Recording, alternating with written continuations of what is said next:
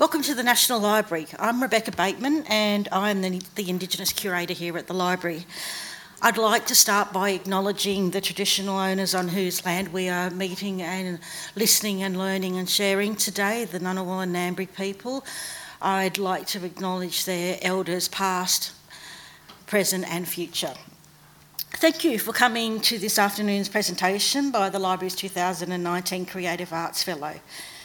Throughout the last 10 months, we've enjoyed having a total of 18 fellows and scholars in residence, not all at the same time, of course. Their interest areas have been incredibly diverse, which has made for a fabulous program of presentations. For this, we extend our gratitude to the donors who generally allow us to open our collections to the curiosity of researchers and scholars. The annual Creative Arts Fellowship is supported by the Friends of the National Library of Australia. The Library is very grateful to the Friends for their ongoing sponsorship of this much sought after fellowship, which allows artists the opportunity to immerse themselves in research and to develop new work that creatively uses the Library's collections. This is the 5th year of the Friends Creative Arts Fellowship, and the Fellowships Committee have recently selected the 2020 Creative Arts Fellow with a successful applicant to be announced later this month, so watch this space. Today we welcome Joel Bray, our 2019 Creative Arts Fellow. Joel is a choreographer, a performer with Chunky Move, a next-gen creator with Black Dance and a proud Wiradjuri man. Joel's performances have been seen nationally and internationally. During his fellowship, Joel has been researching a wide range of materials which document traditional Indigenous ceremonial practices in the southeast of the continent, in particular the R.H. Matthews material and Charles H. Carey collections. This research will form the basis for a new work of immersive dance theatre for large-scale presentation in 2021 entitled Burbung. Burbung is the Wiradjuri word for ceremony. In a ceremony, rituals repeat, unchanged, but the participant arrives each time with a greater wisdom and hierarchical standing and can peel back the significance of the ceremony's embedded knowledge.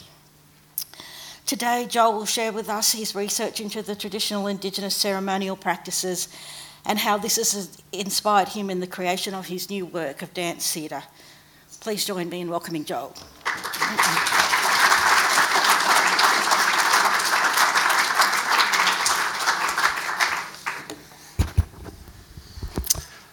Thanks, Rebecca. Hello.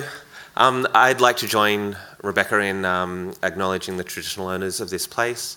I want to thank them for allowing me to be here to speak, and also for being here with me over the last few months as I've done my research here in the library.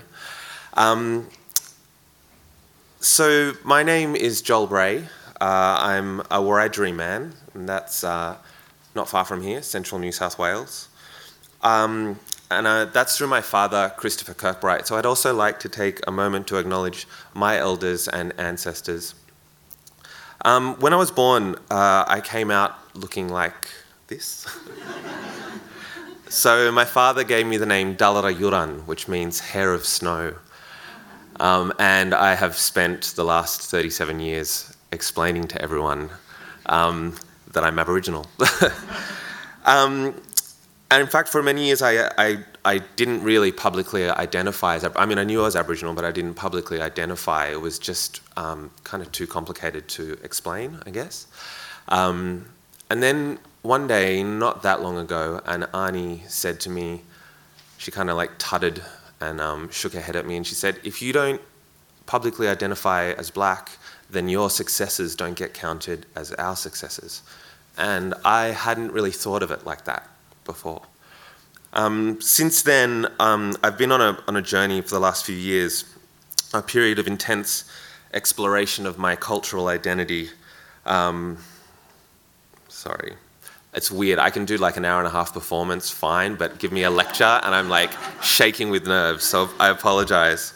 I've been on a journey of my family history, my kin connections, and my Wiradjuri roots. This has been both a personal and an artistic journey. Those audiences who have seen my last 3 choreographic works have borne witness to this journey, an odyssey that I've only really just begun, and which in equal parts thrills and terrifies me, inspires and sometimes paralyses me.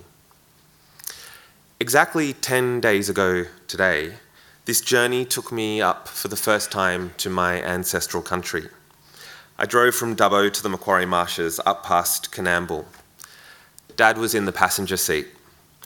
Our conversation petered out as we approached Quambone, the bone dryness of the drought gripping the parched country as we sped through in the blank white hire car.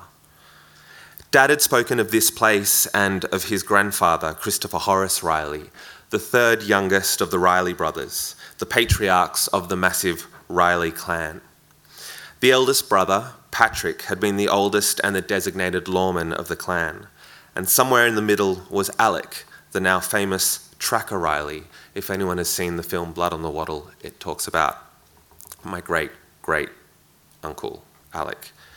And of course, my great-grandfather, Christopher. Population 197, the sign read as we rolled into Quambone. Dad and I were silent with the significance of this moment. This was the first time either of us had been to great-grandfather Christopher's birthplace. The fuel light flashed red. Shit, I spat.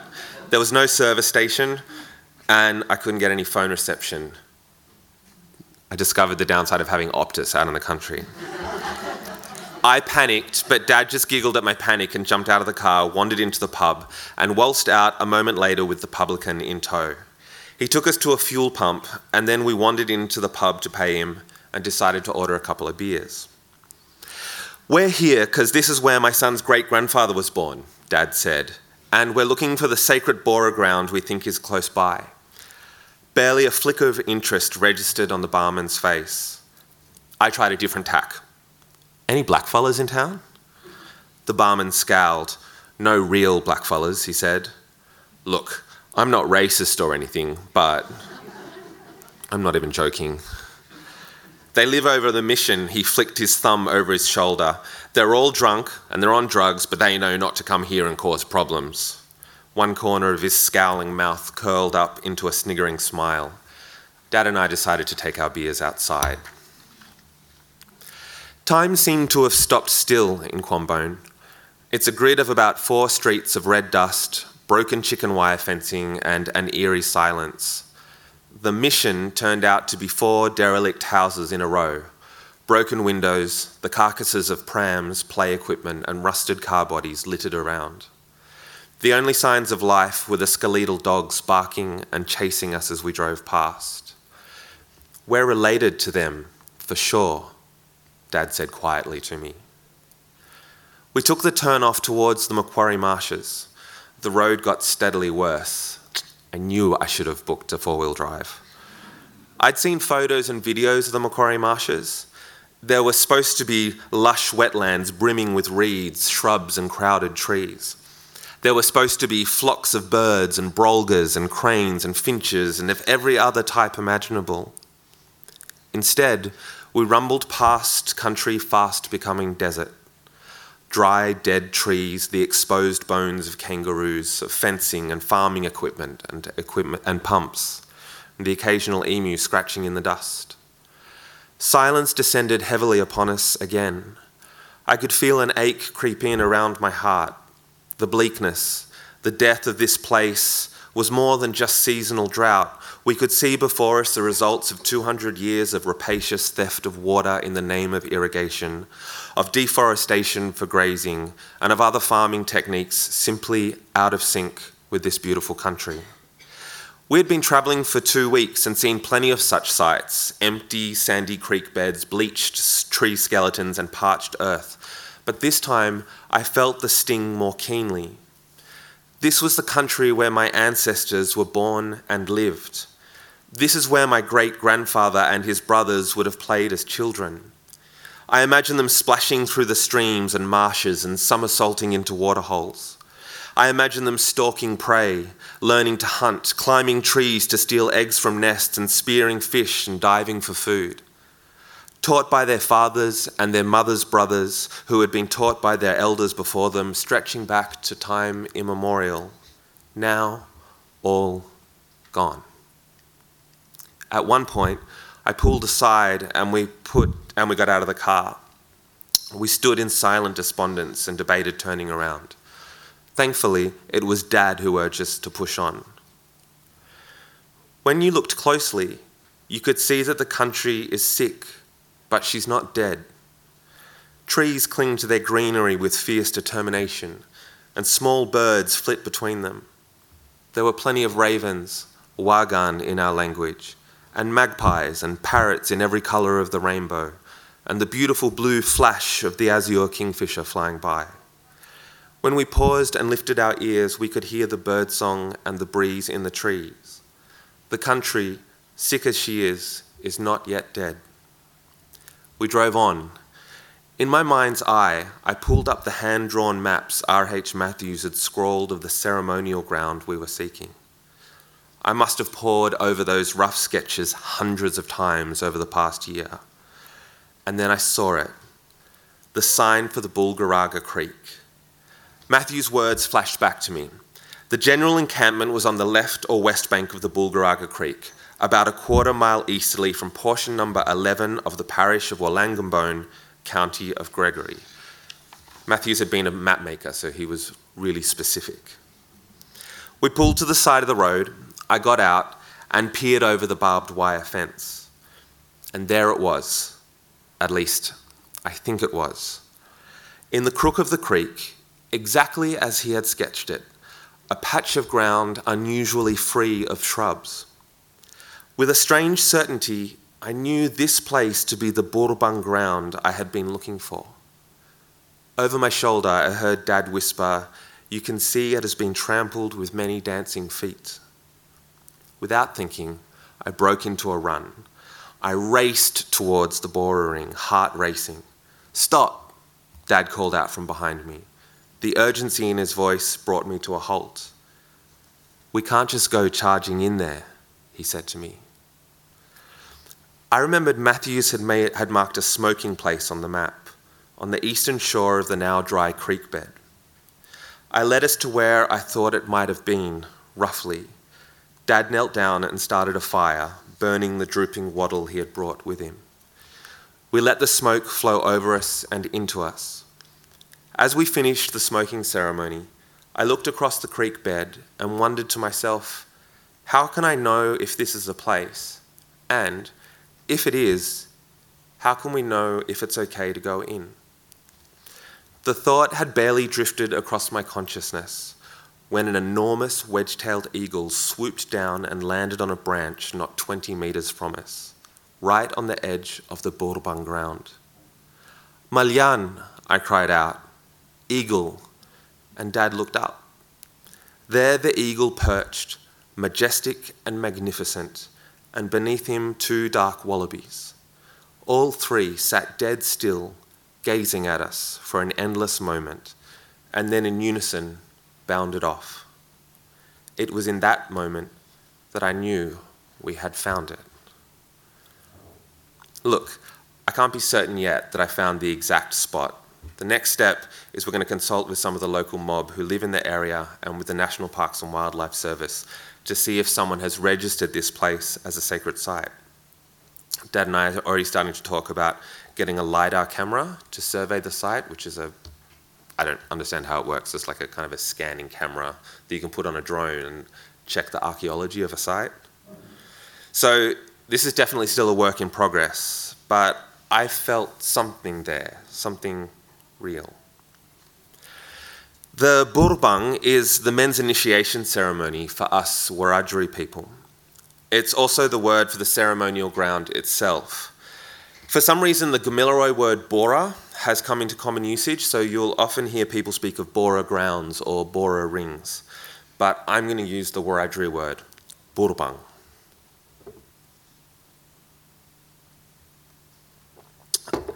I first came upon this word 2 years ago. I live with type 2 bipolar disorder, and I was stuck at home during a particularly nasty bout of depression and anxiety. I had overdosed on Netflix and shredded my lungs with too many cigarettes and drowned my sorrows in red wine. And then, on a whim, I decided to Google the term Wiradjuri ceremony. In retrospect, I can see the connection between my struggles with mental illness and my desire to connect with ceremony. I read a book this year called Lost Connections, Uncovering the Real Causes of Depression by Johann Hari. In it, the author debunks the pharmaceutical companies' mythologies that depression and anxiety are a result of a chemical imbalance in the brain that can simply be fixed with drugs. Instead, Hari argues, mental illness is a very logical stress response to a contemporary world in which we have lost authentic connections with each other and with our own bodies, with nature, with meaningful work, and so on. I'm a choreographer, so I'm interested in the body and how we as bodies engage with other bodies, which is one way to say that I'm interested in ritual, or as we say in contemporary Aboriginal English, I'm interested in ceremony. Ceremony strikes me as a form of collective medicine, a time and a place in which we can come together as a community to build, restore, and strengthen the connections between us as kin, with other people in our community, with the country and the other sentient beings we share this country with, the birds and the animals around us, and with the cosmos more generally. So I was, I believe, subconsciously seeking out something I knew I was missing. And I think ceremony is something we are missing in our contemporary lives. Pre-capitalist society was rich with shared ritual life. The ancient Celtic and early Christian European calendars were full of holidays and feasts and celebrations which brought people together. Rituals that served to reinforce collective solidarity, to continue oral traditions and to transfer ancient knowledge of everything from food and medicine to geography and social governance. And the same can be said for literally every corner of the globe. I think we've lost that. Rituals under late-stage capitalism seem to have been stripped down to something desultory, brief, and semantic. And the result is, I think, an epidemic of disconnection and loneliness. In my case, I've been hungering for greater knowledge of and connection with the ceremonial practices of my Wiradjuri ancestors. So I guess this is what triggered me to Google Wiradjuri ceremony that day. And what I found was an obscure old article entitled The Burbang of the Wiradjuri Tribes, published in the Journal of the Anthropological Institute of Great Britain and Ireland in 1896 by a man named Robert Hamilton Matthews. And this launched me onto a journey of discovery that brought me here to the National Library of Australia and found me 10 days ago standing on the edge of that Burbang ground looking into the eyes of that eagle. R.H. Matthews was a surveyor with the New South Wales colonial government, so this meant he spent much of his time out on the frontiers of the colony, where many Aboriginal people were still living semi-traditionally. By this point, towards the end of the 19th century, most Aboriginal people were living on stations or missions, but were sometimes still being given leave to congregate and undertake corroboree and ceremony. R.H. Matthews came to anthropology quite late, but he became one of the most prolific writers on Aboriginal culture in the southeast of the continent and published over 170 articles. He was principally interested in the kinship and marriage systems and in the male initiation ceremonies. He also wrote language lists that have been used in the various projects to reclaim language, including Wiradjuri, and he did a pretty decent job of recording and sketching rock paintings and various sacred objects, including widows' caps and mortuary stones. So I came here to the library to delve into the Matthews collection. I didn't really know what I was getting into, but it has been an absolute treasure trove. There are 14 archival boxes of his papers, articles, drafts, offprints, letters, and field notes, and it's been an absolute pleasure and privilege to immerse myself in them. It's strange, I've developed a kind of a weird relationship with this man over that time. On the one hand, he is very clearly a coloniser. His language is often dismissive and discrediting, and he was clearly sure of himself as a member of a higher civilization and didn't doubt the right of whitefellas to rule over blackfellas. But I don't know, I get a sense from him that he had a genuine reverence for our culture. Yes, he seemed resigned to the fact that Aboriginal people in our culture would disappear, but he doesn't seem to want that to happen. In fact, there's a kind of urgency to his writing. He wants to record as much as possible before it's lost. Of course, he was wrong. It wasn't lost, and we're in the middle of a renaissance of Aboriginal culture down here in the southeast of the continent. It seems certain that he engendered trust with the blackfellas he spoke with. I kept on finding myself surprised by what and how much the lawmen chose to share with him. This says to me that he spent the time to develop genuine relationships with mob back then, and that he had proven himself to be trustworthy. They trusted him, and so, as I read, I found myself trusting him. Matthews eventually published 2 separate articles about the Burrabang that occurred in 1893 on the Bulgaraga Creek near Quambone, one in 1896 and a second in 1897. In 1900, he published a further short article on another ceremony that happened a little further south from there in 1898. He also published articles detailing a further 3 ceremonies, one on the Upper Lachlan River, a second down on the Murrumbidgee River at a place called Darlington Point, and a third out west on the Knoble Run near Cobar. And excitingly, I discovered in his field notes a pretty full description of a 6th ceremony that he appears to have never published, a ceremony that occurred near Gundagai. What's so useful about having 6 different examples detailed by the same writer is that it gives us the ability to compare and contrast. He orders each of his descriptions in more or less the same manner, and so it's possible to identify what were the common shared characteristics across all of Wiradjuri country. Conversely, it's possible to identify which elements were local variations, or even where there was scope for personal interpretation by the people present at the ceremony. So, what actually happened in the ceremony? It's at this point that I should probably yarn a little bit about the process I have been using in choosing what to reveal and what not to reveal, about how I am navigating the tricky shoals of permission, sacred and secret, and the difference between men's and women's businesses. First of all, we have to acknowledge that the whole account is completely biased towards men's business. Matthews was a bloke, so he spoke with men, and it would have been considered culturally inappropriate for women to speak with him, let alone share women's business with him. So, from his writings, we get a sense that the Burrabang was all about men's business, but I don't think that's necessarily true. In fact, men and women congregated together for many of the rituals before they would then separate off. And then Matthews would detail the stories, the dances and rituals that would have constituted secret men's business. I presume that the women were also doing their own business. It's just that from Matthew's accounts, we don't know what that was. Further, I was really conscious myself as I did the research not to follow many lines of research that would have gone down into women's business, since that's not my job. Suffice to say, though, that if the colonial culture hadn't been quite so patriarchal, there would have been many more women out in the field, and we might have been able to know a little bit more about women's business as a result. My visit up to the Bulgaraga Creek site was the culmination of a 2-week process of travelling around on country, conferring and consulting with elders.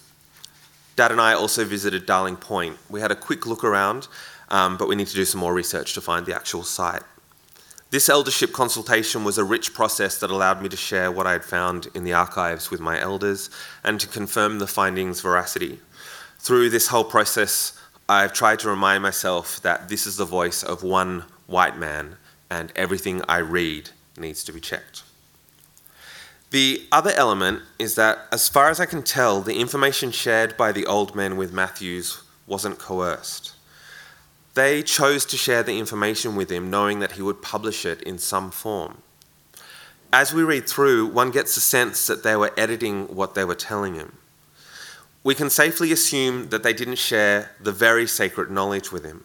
So, in a way, I'm choosing to trust the old people back then, that they knew what they were doing in sharing this information with Matthews. In fact, sometimes I had this strong feeling that they knew exactly what they were doing. Wiradjuri cosmology thinks over the long term. We think in terms of generations and in thousands of years.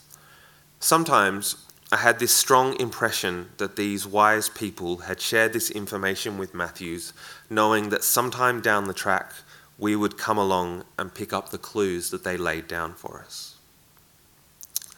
I don't know if that's just me getting too spooky. That's what I felt. A final issue I need to engage with is exactly whose country each ceremony happened on. Only 2 of the 6 ceremonies happened unambiguously in Wiradjuri territory as we understand it today. For instance, the Bulgaraga Creek Burbang that I've spoken about involved 5 clans. 3 from the Macquarie River, 6 clans, that's my mistake. 3 from the Castlereagh River, the Mole country of the lower Macquarie River, and the clan from the Barwon River all spoke Wailwan. And in fact, this area of the Macquarie Marshes is considered Wailwan country.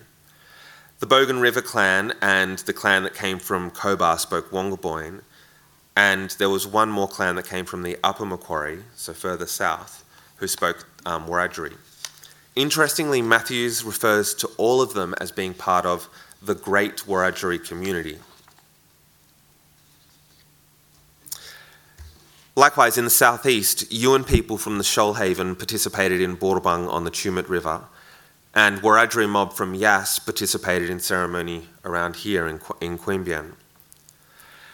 There could be 2 reasons the extant ceremonies seem to happen all in the border countries. So one thing I noticed was that there were no ceremonies that he talks about anyway, in say like Orange or Bathurst, those areas that are really in the middle of Wiradjuri country. So there might be 2 reasons for that, and they're something I want to continue exploring. It might have always been like that, so perhaps the Burbang, the ceremony, was strategically held on the borders of country so that they became a meeting point for different mobs, where they could meet, talk, share, trade, and intermarry. An alternative explanation might be that by this point in the history of colonisation, the central fertile and gold rush areas of Wiradjuri country had already been so heavily colonised that they no longer had access to the Burbang sites. As I read Matthews, he seems to define the social groupings a little differently from the language groupings we're familiar with today. I wonder if this says something about the power linguists have had in shaping our knowledge of pre-colonial Australia. As a dancer and a choreographer, I'm always interested in challenging the primacy of text and language as the most important thing. Either way, he says, in reference to the Burbang up in Quambone, he refers that all 3 languages, Wongaboyne, Wailwan and Wiradjuri, were all mutually intelligible. He seems to group people according to the nature of their shared ceremonial practices. At the very least, I think it's clear that the reductionist European kind of nation system that we infer from the maps we currently use is insufficient. Aboriginal peoples have always been connected by a sophisticated, interlinking and varied web of languages, ceremonial practices, spiritual beliefs and trade networks that defy simple definitions and mapping. The ceremonial ground itself was actually a series of interconnected spaces used for different purposes. Sorry, here we go. Oh, I do have a ledge, sorry, I didn't know that. So the ceremonial ground was actually, it was enormous actually, and it was a series of different spaces in the forest, usually right beside a creek so that there would be water. The central area was the actual Burbang ground. It was a rough circle about 20 to 25 metres in diameter. In the Macquarie Marshes ceremony, the circle was demarcated by digging a groove in the earth and clearing the area in the centre of loose soil and leaf litter. In the Knoble and Murrumbidgee River ceremonies, the rubble was used to form a kind of a low wall. But in all the versions, there was a single entry and exit point, and you weren't allowed to go, like every time you came in and out of the ground, you had to go through the entry point. second, smaller ceremonial circle was formed some distance off, and this was called the gumbo, and was reserved for the men's business. Connecting the two was a winding path that was either called Jarambil or Muru. And along this path there were various sacred decorations carved into the earth and trees, which were called Yamun Yamun.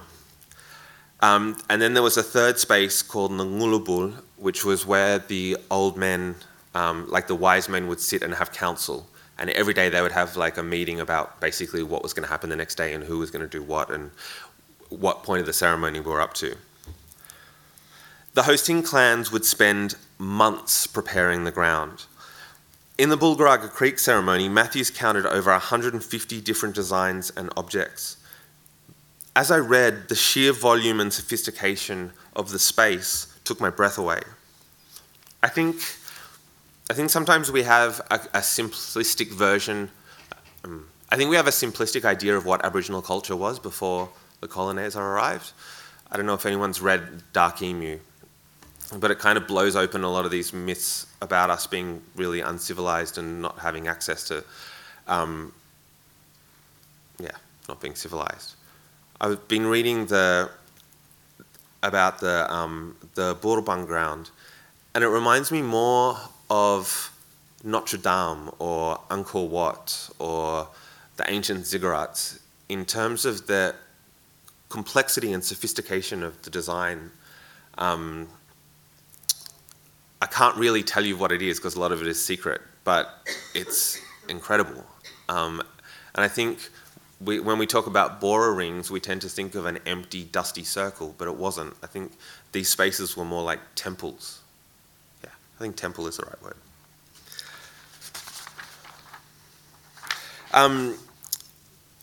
One central image that recurs in all of the sites is that of Bayami.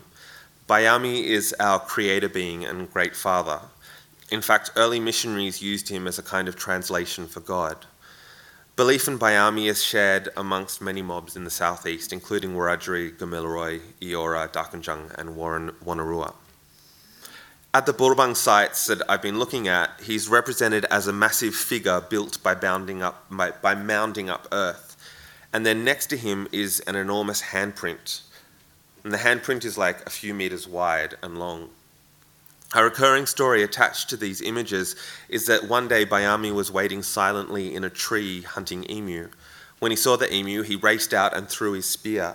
And as he threw his spear, he tripped, and the handprint was where he caught his fall.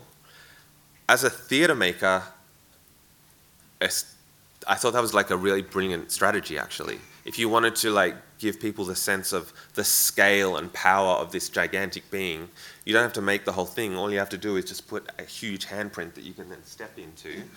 And actually, this is a common theme. I'll come back to it. But as I've gone through and looked at this ceremony, I have kept on being impressed at the level of sophistication of the dramaturgy, the theatre making, the performance making that was demonstrated consistently. Another recurring image is that of the serpent. One of these out of the Knoble site was 40 metres long. In the north and east, this serpent is called the Wawi, and in the west, he's called the Korea. Other Yamun Yamun, or decorations, include images of kangaroos, emu eggs, dingoes, wombats, burrows, nests of various birds like bowerbirds, the mallee hen. There is always a nest of the malian, the wedge-tailed eagle, various weapons, spears, boomerangs, axes, and woomeras, canoes, and paddles. And they're everywhere. They're just everywhere. And a big part of the ceremony is actually taking the boys who are being initiated through and explaining what each of those stories or symbols means. And then there were also abstract designs carved into the earth and stripped into the bark of the trees. Matthews details some of the stories behind these images, but I'm hesitant to tell them here since I'm not sure what's secret and sacred and what's for general consumption. But it strikes me how clever it was that the physical space itself was coded in such detail with so many different stories, representing all different time frames. So in the one space, you could have stories that were being told of the mythical dream time, and all the way up to something that happened last week and everything in between. The gumbo, or the men's site, which was the smaller ceremonial ground, was shielded by a fence made from tree limbs and bushes and was called the garil, or girang. Inside the gumbo there were these raised platforms, 4 that made a kind of a square, and they were about 1 metre high and made out of logs and earth. And sometimes they would make chairs by inverting a stump on top of the platforms. And then there was a certain ritual where they would stain the platforms with blood from their own gums. And it appears that these were used as kind of like, almost like, not altars, but like an altar where the old men, the wise men, the medicine men would stand up and direct what was happening in the ceremony. Also occurring at each site was an effigy of Durumulan. Durumulan is Bayami's brother-in-law, and he's recognisable right across the southeast of Australia since he always has a club foot or is drawn as only having one leg. How he's made differs from ceremonial site to ceremonial site. Sometimes he was made out of clay and sticks and propped up against a tree, and sometimes he was actually made out of saplings already growing in the ground. Durumulan is an important figure in the Burbang.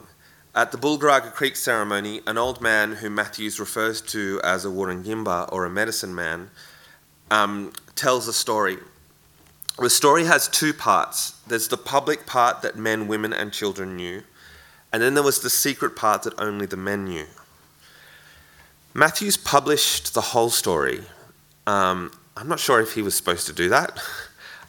So I'm going to err on the side of caution and share with you only the public part of the story. In it, it's Durumulan's job to take the boys away for the initiation process. He burns them down to ashes and then remakes them as new men out of the ashes and returns them to the camp with an incisor tooth missing as a sign that the boy had been initiated. The significance of that story will come back in a moment. So we've spoken about the ceremonial ground itself, and now the actual ceremony. So the first thing that happened is the mustering process. So this was where a local mob would decide, we're going to host an initiation ceremony here. We've got a good place, there's lots of food around, there's fresh water. And then what they would do is they would send messengers out to the other mob in different camps. They would send message sticks, jurul, that would have certain symbols marked on them that were basically to the effect that we've got a really good place to have this ceremony, why don't you come? And then there was this really complex toing and froing between, let's call them the initiating group and the other groups. There would be this kind of sending of messengers backwards and forwards, and each time one arrived, there would be like a little mini corroboree, a party, like each time they would come, and there would be this process of negotiating. And that was happening with multiple other groups. So the actual process of mustering would take about 3 months. And then each time a new group would arrive at the campsite, they would have a specific ceremony. I don't think it would be particularly interesting for me to detail it like he does, but what's extraordinary is the amount of detail that he writes. He writes exactly the routes that the people would take, exactly how the boys to be initiated and their mothers stood, exactly the formations that they make, exactly how the designs that are painted on their body, what the different colours mean, the animals that they're representing, the exact calls they make. He has written the ceremony in such incredible detail that if we wanted to, we could reconstruct it, which would be amazing. We could basically do what we've been doing with language, which is bringing back language from the dead. We could literally do the same thing with his description. That's how detailed his descriptions are. So then there would be a particular ceremony for each time a new mob arrived into the camp. And then before the proper full ceremony happened, they would have basically a corroboree every night. So they would go hunting during the day, and then they would have a corroboree at night. And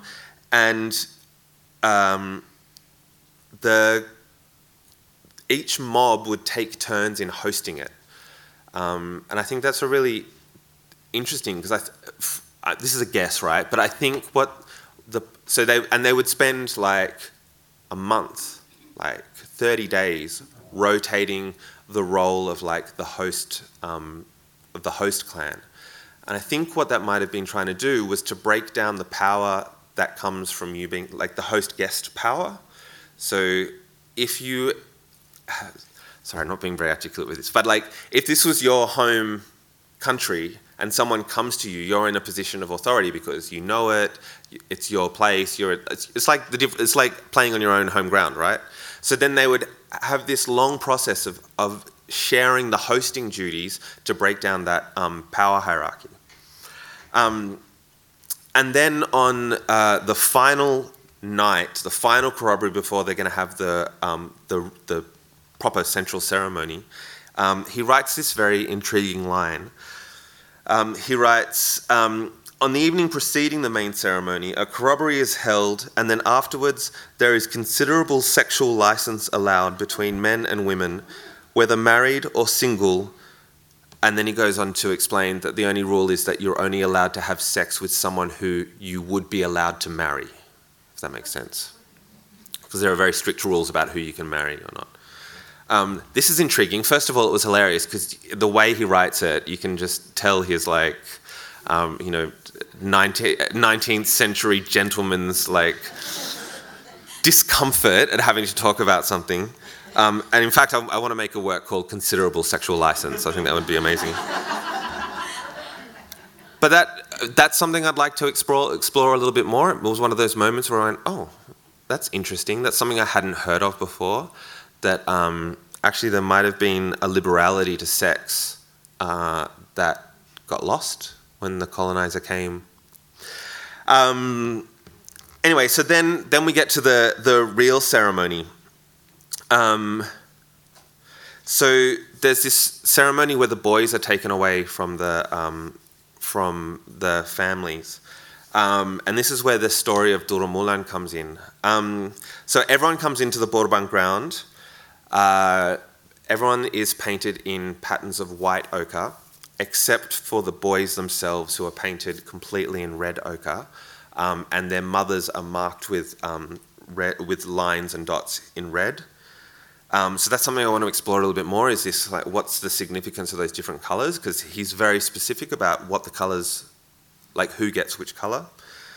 And then they spend kind of a whole day preparing. He goes into detail about the regalia, the way the armbands are made, the way the feathers are put into the hair, the way the kind of girdles are made with these tails made from possum skin hanging down. Which, again, if we wanted to reconstruct the ceremony, we could do. And then there's this ceremony where everyone comes into the Borbang ground. All the women and uninitiated boys lie on the ground, and then they're covered with rugs, branches, and by this point, blankets from the missions. And then this extraordinary thing happens where all of the initiated men reenact that ancient story of Duromulan kidnapping the boys to be burnt and remade. And so they run through with burning fire sticks, and they stamp on the ground around the women, and they pick up the women's kulamons and dilly bags and throw them around, and they'll even pick up little kids and put them up in the tree. There's all these, and they use the bull roarer, the mujigang, which is, I don't know if you've ever seen it, but it's a kind of a piece of wood on a cord that when you swing makes this kind of, sounds like a bull. And that's Duromulan's voice. And what got me excited about it as a performance maker is that this is like brilliant theatre, actually. It makes me giggle every time, like, I hear white fellas talk about, oh, we found this amazing new thing. It's called immersive theatre, or site-specific performance, or durational performance. Nah, we've been doing that for like tens of thousands of years. So and then what happens is they take the boys away. The boys are still covered. They take the boys away, and then the initiated men take the covers off the women.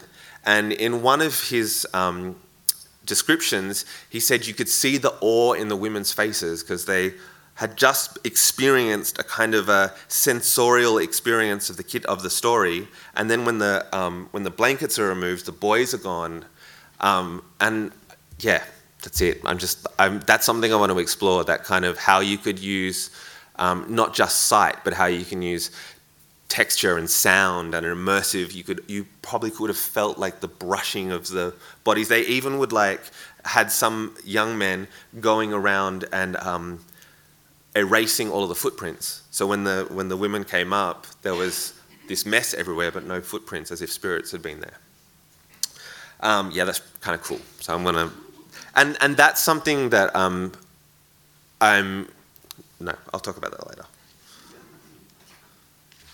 This is why I've got notes. Otherwise, you'll be here till the end of the day. And then, so that's the point where the boys are taken out into the bush. He also describes in detail what they do there. I'm not going to obviously talk about that because that is secret men's business. But just to give you a kind of a general gloss of it, it goes for about 4 or 5 days. Some of the stuff really surprised me. There was stuff that was almost acrobatic. There were descriptions of dances that I hadn't seen from traditional Aboriginal dancing, say from the north and the west of the country. And as someone who's from down here, that's really exciting, and I think it's something that I would love to explore more, is to see if we can get some of those dances back. There was a ceremony to remove the incisor tooth. He writes that by this point, I think the colonial authorities weren't letting them do that anymore. But there was a whole ceremony about removing the tooth. There's a whole series of dances about important animals and ancient stories about Bayami and Turumulan.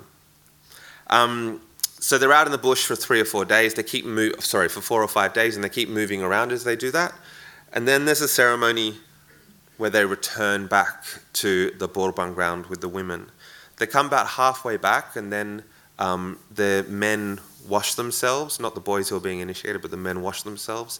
And then the boys, who up until this point have been completely covered in red, then have white ochre dots covering them.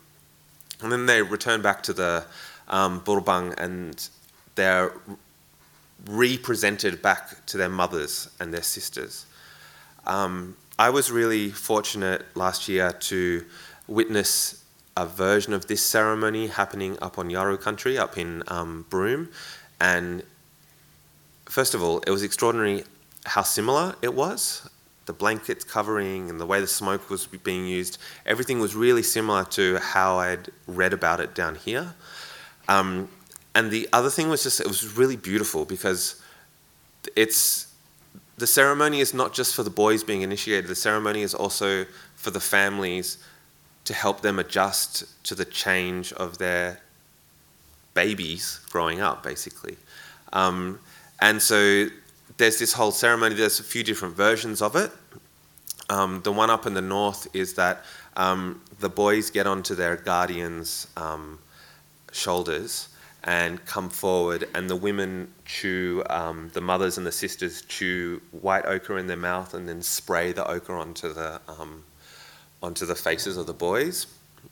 The version down south was that the women have held this entire time, have been holding in their hands for days, a tail made from possum skin that had been hanging from the boys' belts.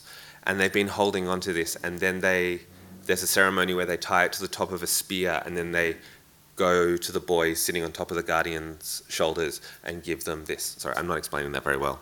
I can see it in my head. It's amazing.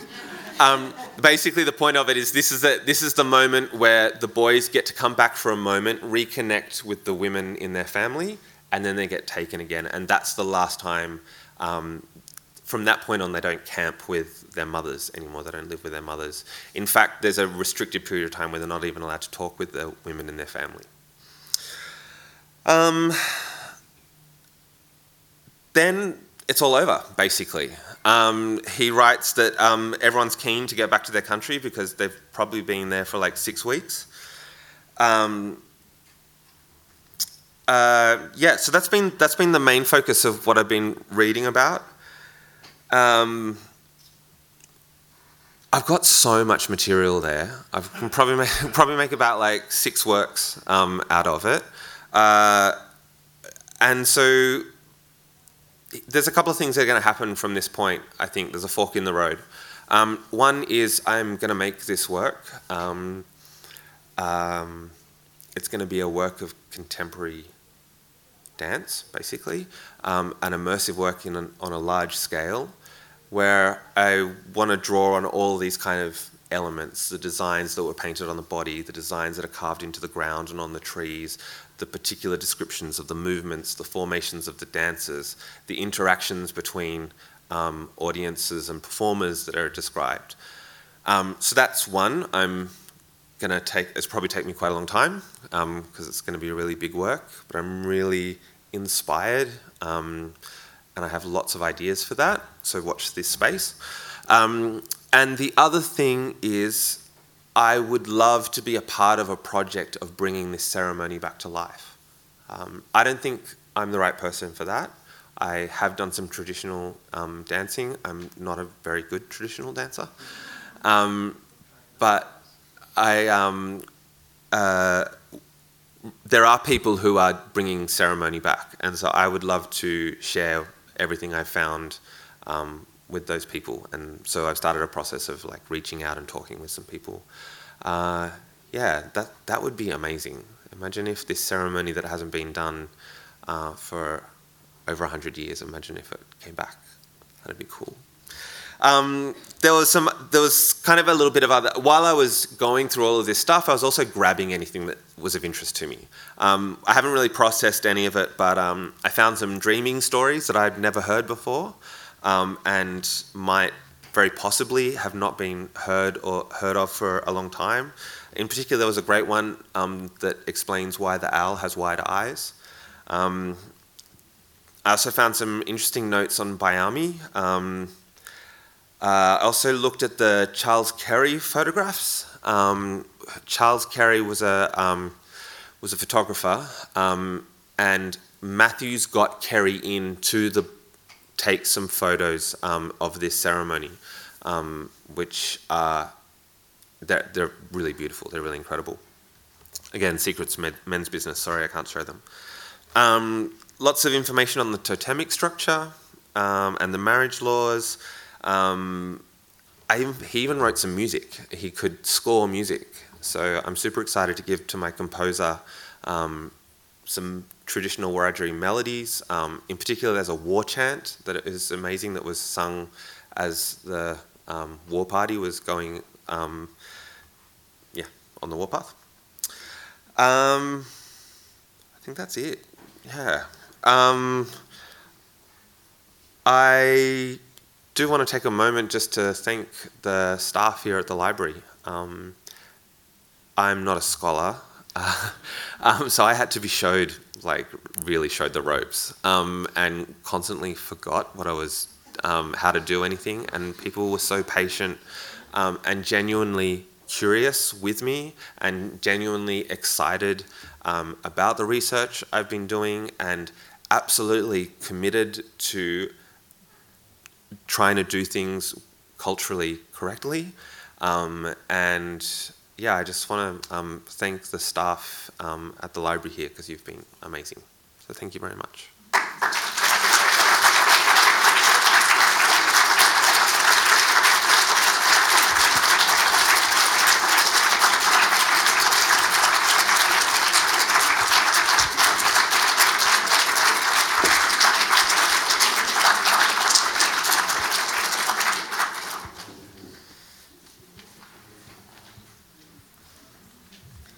Wow, what a journey, hey? dancer, choreographer and all those other things I said before, what I was remiss in doing myself, so adding poet and storyteller to that, as I think we can all agree right after hearing that. I have to say, from a personal level, my grandfather was one man, and his mother was from Quambone, and his grandfather was a man called Billy Brandy, who was from Quambone. And as I was sitting there listening to you, Joel, it occurred to me that it's completely within the realms of possibility, if not likelihood, that your great-grandfather and my great-grandfather participated in a ceremony like that together. I know, right? Yeah. Yeah. Yeah. And as a woman, I know that this Matthew's material is here, but it's not for me to read. So I feel like I've been given I'm like that woman peeking out from the blanket going, wow. Yeah.